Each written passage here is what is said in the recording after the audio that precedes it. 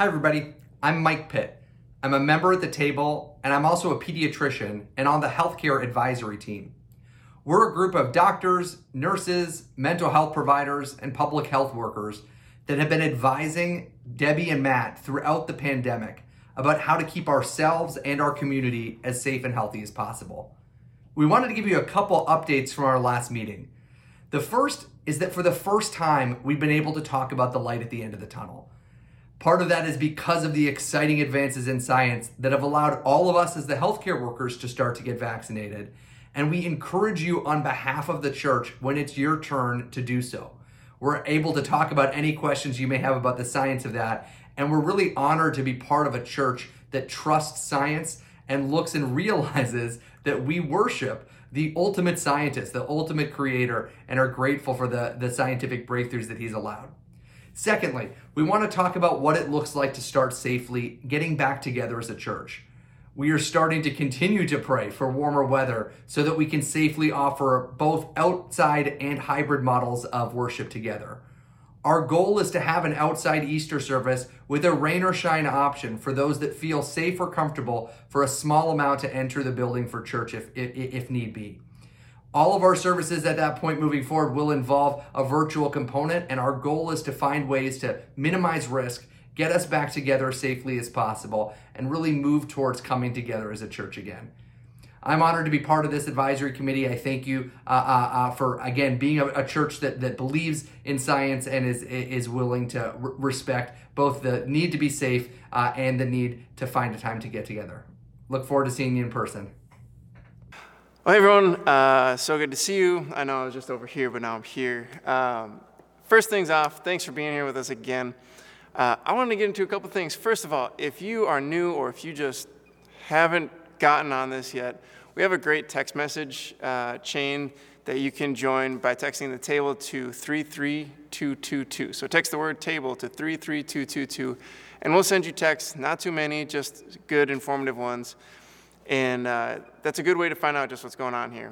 Second thing, if you've not figured out how to help support the table, we'd love it if you wanted to start giving. And you can go to the table website and just navigate to the giving tab and figure everything out there. I know that there's a lot of places that you can be giving to, but part of giving at the table is saying, like, I believe in what this is doing. I believe that what the table and what this community of people is doing is something that I want to be part of financially.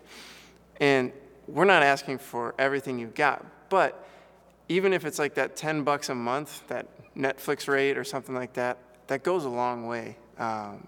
It gives to our ability to help people in this community to continue to develop the things that we're passionate about, the things that we really believe in, and hopefully that you believe in too.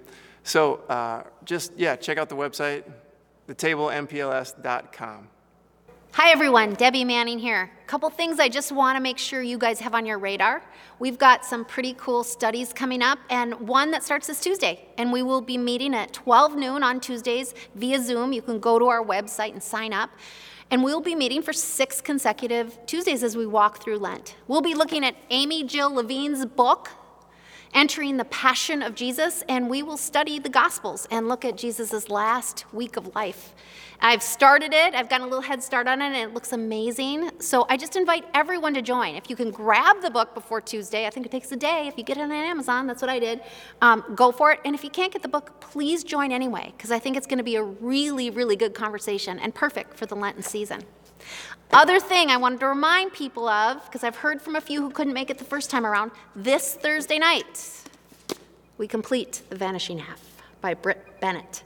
If you heard Jordan's announcement last week, he's part of the book club and is enjoying it thoroughly. It's a great book. It's a book about passion and family, and it also ties in just issues of gender and race and identity and just the impact of what our past has on our future. So would love it if you join.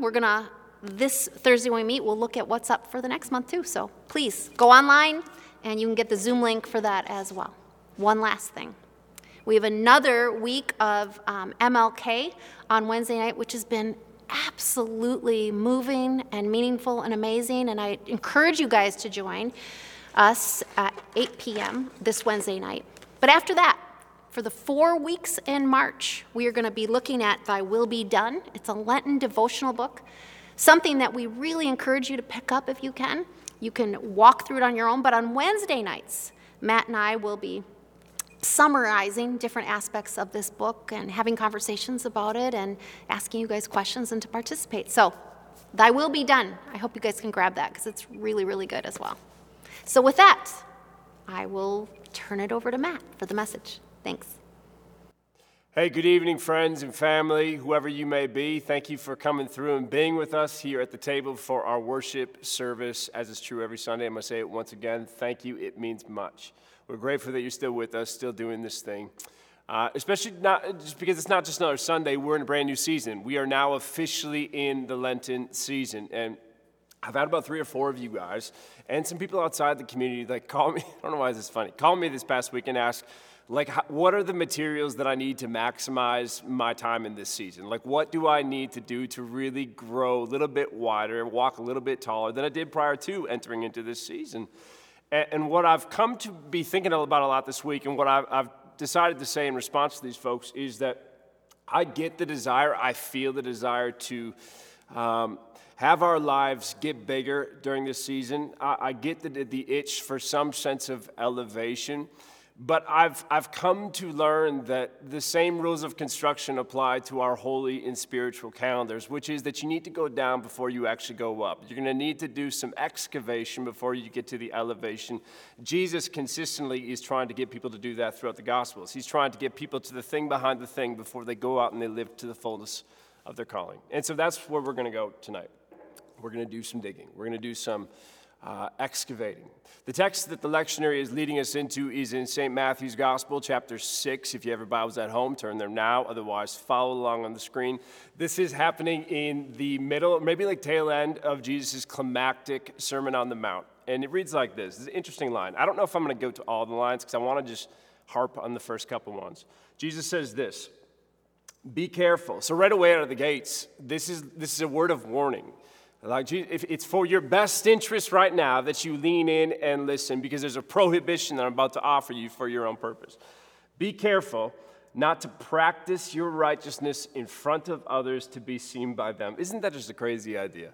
People practicing their piety in public to try to look good in front of others. I know it's disconnected from our world, but that used to happen. It used to happen quite frequently, to the point where Jesus needed to offer up a warning around it. Be careful not to practice your righteousness in front of others to be seen by them, because if you do that, you will have no reward from your Father in heaven. So when you give to the needy, do not announce it with trumpets as the hypocrites do in the synagogues and on the streets to be honored by others. Truly, I tell you, they have received their reward in full. If that's what they're going after, then that's what they're going to get. They have received their reward in full. But when you give to the needy, you who are practicing the ways of Jesus, you who are claiming fidelity to my name, when you give to the needy, do not let your left hand know what your right hand is doing, so that your giving may be in secret. And then your Father, who sees what is done in secret, will reward you. Every time I read this text, it makes me remember this memory from a few years ago. That's painful, borderline traumatizing, but that feels too dramatic, and I'm not a dramatic person. A few years ago, I was out at Old Chicago in Roseville with some friends. I think it was a birthday celebration, or maybe it was just a casual catching up. Whatever the occasion was, we had this night where we were having pizza at Old Chicago and having beer, and we sat there for hours, and I got up at one point where I said, guys, got to go to the bathroom, double-deckeroni, he's doing a real number on me, I'll be back in a little bit. But I didn't go to the restroom. I actually went to the front of the room. I found our waitress, gave her my credit card, and I said, the meal's on me. I'll take care of it tonight. And then I was pretty impressed with myself. So I lingered there, like, did you hear what I said? Did you hear that act of generosity? I was kind of impressed by the size of my certain heart. So my chest was puffed out. I walked back to the table. And as I'm going back to the table, waiting for this moment to come where the waitress is going to arrive and she's going to announce to the guys like Mr. Moberg, they always call you by your dad's name, Mr. Moberg has taken care of the meal, you guys have nothing to worry about. As I'm going back, I'm thinking, this is going to be awesome. Like finally, after all these years of investing relationally, I'm going to finally get the adoration that I deserve. And I sit down at that table, and I wait for her to arrive, and then she comes. And she says out loud, one of the coldest and cruelest things that I have ever heard. She announces to the table, somebody has taken care of the bill tonight. Have a good night. And I'm going, somebody? What? Somebody? Not even like an awkward head nod like this guy. Somebody. And I'm like sitting there, and my friends are like, what? That's amazing. They get up and they start scanning the room like, do you guys know somebody that's here? And I'm sitting there smiling, the only face that isn't scanning the room. Like, it couldn't make it more obvious. And they go, oh, I don't know him. Well, it's awesome. And then they left. And that was it. I just remember thinking, what a flippin' waste that was. Like, what was the point of that good gift that I just gave to? I might as well just thrown $100 down the drain or burnt it into pieces on the spot. What a waste. What was the point? And then I read this text, and I hear Jesus asking, well, what was your purpose behind it? Like, what are you actually hoping would happen when you did that good deed? When you went to that waitress and you gave her your card, were you hoping to go after some form of altruism, or were you just itching for some adoration? Were you trying to give a gift or you received some gratitude? Were you actually doing like the proverbial washing of your friend's feet, or were you just hoping to find some people who would fluff your feathers? I know what you did was good, but why were you doing it at all? This is the question that Jesus is trying to get to in the text today. This is the question that he finds so important that he centers in his Sermon on the Mount. Jesus says, be careful not to practice your righteousness in front of others to be seen by them. Make sure that you do note, though, because I think a lot of people miss, Jesus doesn't stop at be careful not to practice your righteousness in front of others. Jesus is not saying that when you're going to do good, when you're going to be generous, you don't need to go home, get into a closet, draw the drapes, and write your check to a 501c with complete anonymity. Jesus isn't saying if you're going to protest with Black Lives Matter, if you're going to stand with people who need you to stand with, you have to have your face fully wrapped so nobody knows that it's actually you. Jesus isn't getting at that right there. Jesus is saying actually that if your service is about being seen, then let's at least be honest with who is being served. Let's just name it for what it is. If your aim is the adoration of the crowd, if that's your reason, then that is going to be the extent of your reward. If all you are doing it is to get the approval of people, then all the rewards you'll get has to come from people. If all of you're after is one dopamine hit after another, then you can go out and get that and you can find that. People will give you what you need. They'll scratch that itch of yours. They'll take care of your needs if that's what you want, but that's all you're going to get. Jesus says that you can have that JV level prize, but it's going to come at the cost of a varsity level provision. Why? Well, it's not because God is withholding it from you. It's because you are withholding yourself from God.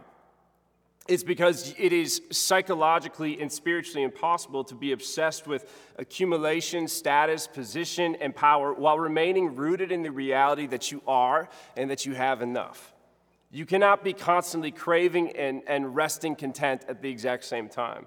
You actually do have to choose this day whom you are going to serve. And so if you actually play back that moment from a few years ago, if I'm honest in my evaluation of that night, ultimately what I was doing is I was paying for that bill at Old Chicago in hopes that in doing so I was purchasing validation from my friends, which I only felt like I needed because I didn't trust in the validation that came from my Father.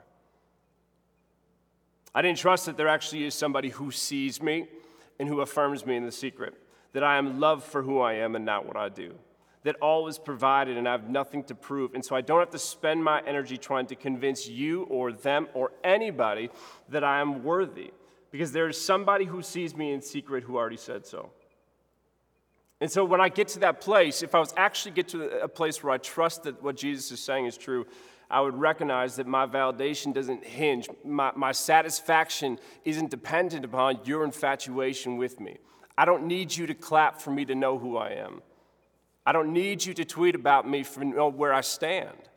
If I would trust that I can receive God's love as it is, I wouldn't need to reach for your adoration to fix me. Jesus says, stop trading away the gifts that will sustain you for something that is small and trivial that will entertain you and distract you for a moment. Stop practicing your righteousness, which is the Greek word dikaiosune, which means right relationships. Stop putting on full display your right relationships with self, with others, with earth.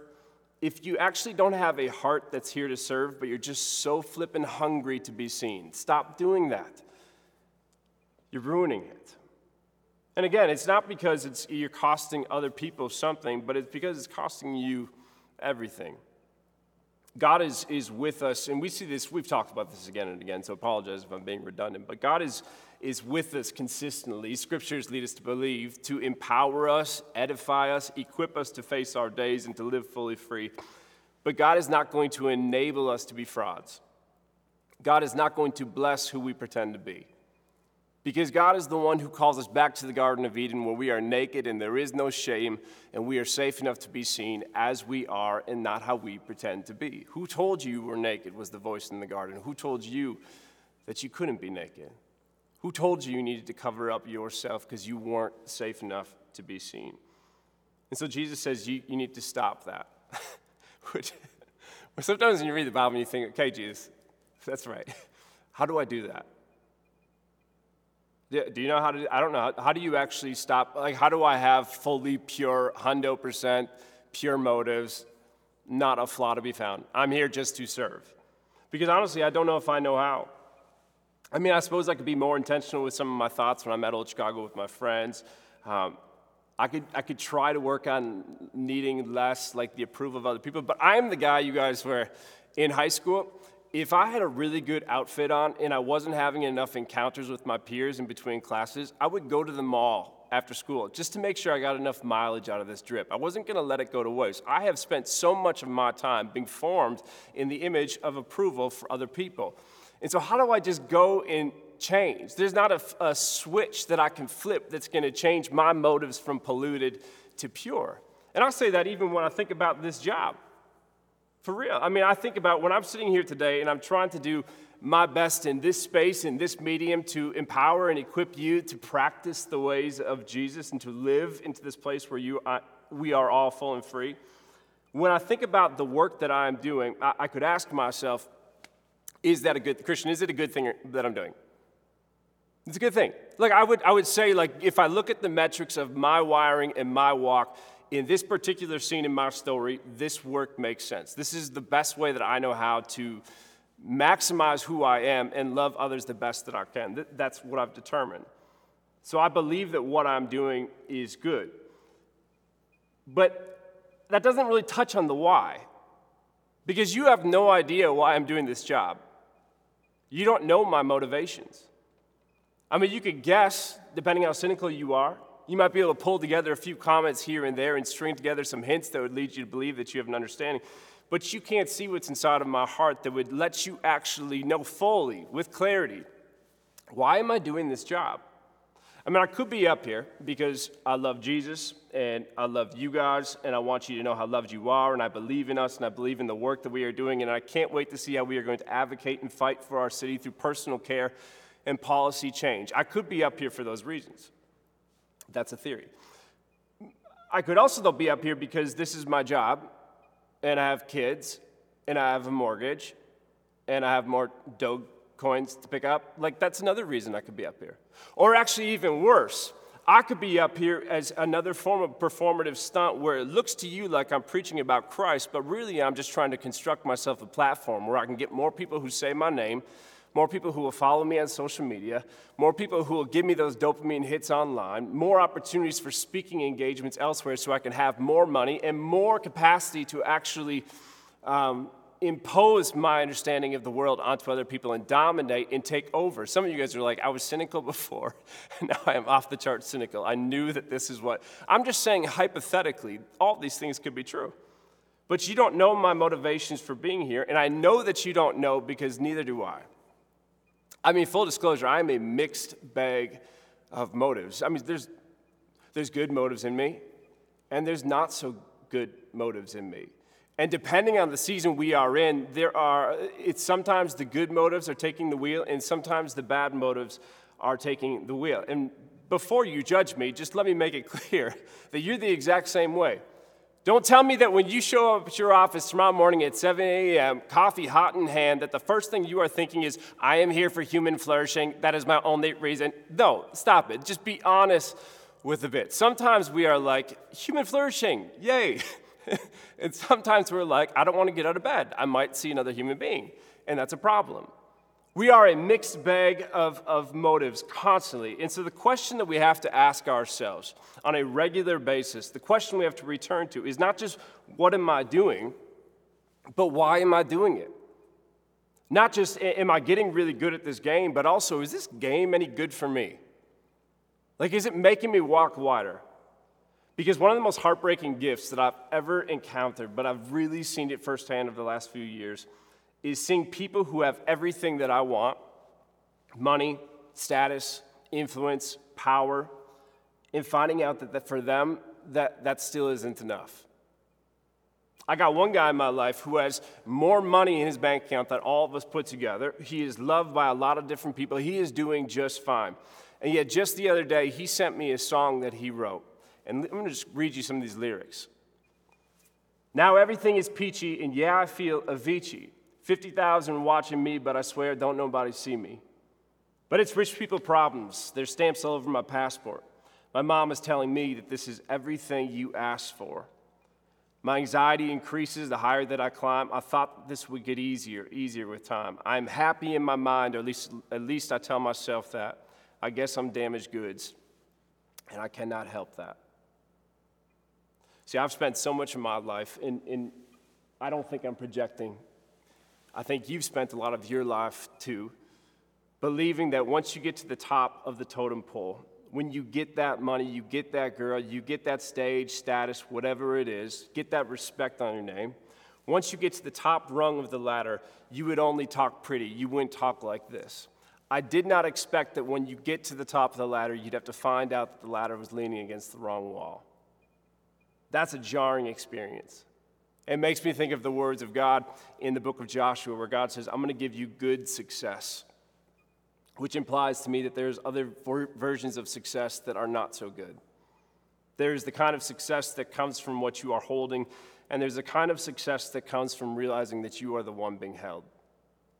And so are you getting good at a game that is actually good for you? We live in a society that runs on the myth of scarcity, where we mistake the objects that provide for our needs for the needs themselves. And so you don't need your lover, but you do need to be loved. You don't need your job, but you need to feel secure. You don't need to be beautiful, cool, or popular. You need to feel seen, safe, and enough. God's offering you a reward that will get to the latter, but you're going to have to let go of the former. It's about perspective. It's about motives. It's about getting to the real heart of the matter and seeing through your desire to the thing that you really want, the thing that you deserve, the thing that God has just for you. God operates under a different economy than the rat race that we live in, and God waits us to jump out of it.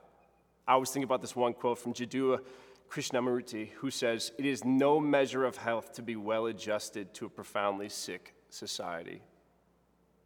You are not a rat. Get out of the rat race. Step into God's kingdom for a better, more sustainable form of rewards. Faith in God isn't just the belief that there is one. Believing in Jesus is believing Jesus when Jesus says that if you want your life, if you want to find the life, and I know that you do because I see you running around treating other people like they're your personal pharmacy, asking them to like you, affirm you, validate you time and time again. If you want the thing that you are actually looking for, then let go of your need to be the hottest show in town. If you need to impress everybody else, start centering down on what's actually important. So let me get to the heart of this right now and close this thing up. I want to give you 3 invitations that have been helpful for me, and I hope that they'll be helpful for you. As we think about in this season especially, we're going to do some excavating for the purpose of elevating. My first invitation is this. How do we take on this work that Jesus is inviting us into? Find a person in your life who is not at war in this way, who has gotten onto the ladder and found out how it actually is leaning against the wrong wall, who sees the image of God in you, who sees that who you are is far more important than what you do, even if what you do gets more attention than who you are, and is consistent about reminding you to step into find that person. For me, that person was Doc Nielsen. Doc Nielsen was somebody that had been on the ladder, was winning at the game, but then had to ask the question, what is really being won? And at some point, he made this pivot where he recognized, I have to let go of what's impressive to other people so I can actually do what's important to me. And he found freedom in doing so. And he invited all of us to join him in doing so. Find those people in your life. The second invitation is this: shamelessly observe your attachments. I'm not saying be detached of all things, don't feel things, robotically float through life. I've been in that phase, didn't like that phase. Doesn't work the way you think it will. But I am saying, I always have the image of closed fist and open hand. How are you carrying the things in your life, your resources, your time, your treasure, your talents, your energy? How are you responding in different relationships? Observe shamelessly your attachments. Why is it that you need that person's respect? Why do you need them to envy you? Why do you need them to like you? Why do you need their permission? Why do you need to have what they have? Because you're hoping that it will get rid of a feeling that you presently. Observe the way that you hold the relationships to others, to self, to earth, to God. Observe it all. Pay attention to these things. The last one I want to say is practice generosity. If God is the generous God who is always giving, the Spirit who gives again and again and again, then for us to actually reflect the image of God that we are created in is to join God in that generative lifestyle. Practice generosity. If you could see a month of your resources being expended, if we could fast forward and you look back on this month, ask yourself that sobering question: do the numbers look like somebody who is practicing the open-handed ways of Jesus, or like somebody who is clinging to the top rung on the ladder? What do you see? I saw something the other day online that it meant much to me. And it's this parent who said, as a practice in our own home, we're going to stop asking our kids, what do you want to be when you grow up? And we're going to start asking our kids, how would you like to help? How do you want to spend your life for the benefit of others? It's this way of teaching a generosity of spirit where we are moving away from how are you going to position yourself to perform well in this rat race that is making us all sick, to asking a better question that says, how are you going to consistently live from your depths in this generous, joyful, sustainable way where giving and loving is so natural that sometimes you can do it with your right hand and your left hand won't even find out about it. At the heart of it all, my concern is that we have allowed the parts inside of us that are scared way too much power, and it's time we fight back. It's time we abandon the myth of scarcity and enter into God's abundance. I want to close with a short story, a parable that I heard a few years ago that has always stuck with me. Let me read it to you. There's this man that has this dream that the next day when he wakes up, he's going to meet this guru. And he was supposed to ask this guru for his most valuable possession, and the guru on the spot would be compelled to give it to him. So this guy has this dream, and then he wakes up, and it was really vivid. And he was like, well, that was weird, but it felt compelling, and so I'm going to go into the city and see if there is a guru. So he grabs his things, and he gets on his clothes, and he heads into town. And sure, lo and behold, there's the guru on the city corner, standing there with the saddlebag next to him, waiting for him. That's what it felt like, at least to him. And so the man runs up to him, and he says, I had this dream about you. And the guru goes, oh, really? Did you now? He goes, I did have a dream about you, and in my dream, I was told that I'm supposed to ask you for your most valuable possession, and you have to give it to me. Guru says, I do? Guy says, yeah, you do. Guru says, okay. Reaches into his bag, and he reaches in and he says, do you think this is it? And in his hand is the largest gemstone that the man had ever seen. And so this guy starts freaking out. I mean, he's going, of course that is it. I need that. You have to give it to me. And the guru goes, okay, it's yours. I mean, I just found it in the river a few days ago.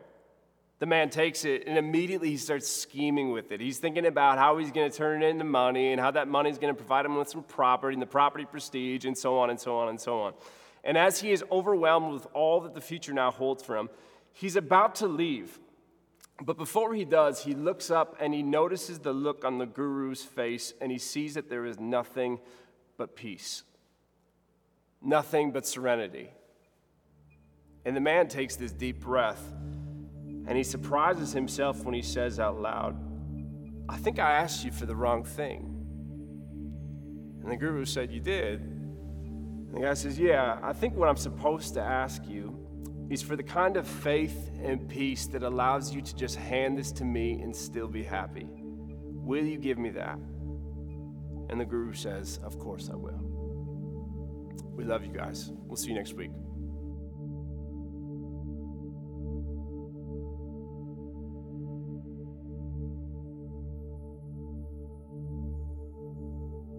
Matt's message reminded me of a sermon that I had heard about 2 decades ago, one that has stuck with me. And the message of that sermon is that we have an audience of one, and that audience is God. And every week when we gather together for communion, when we gather to break bread and dip it into the cup, we are reminded of just that God that calls us his beloved. On the night before Jesus died, he took bread. And after giving thanks to his Father above, he broke it and he said, "This is my body broken for you." And likewise, he took the cup. And after pouring wine into the cup, he said, "This is my blood shed for you, the new covenant. When you eat this bread and drink from this cup, remember me." And so that's what we do together on Sunday nights. Wherever we are, however we're gathering, we remember a God who loves us and calls us to follow him. So please hear these words as you take your bread. The body of Christ broken for you, and his blood shed for you. And now together, let's pray the prayer that Jesus taught his disciples to pray. Our God, who art in heaven, hallowed be thy name. Thy kingdom come, thy will be done on earth as it is in heaven. Give us this day our daily bread, and forgive us our debts as we forgive our debtors. And lead us not into temptation, but deliver us from evil. For thine is the kingdom, the power, and the glory forever. Amen.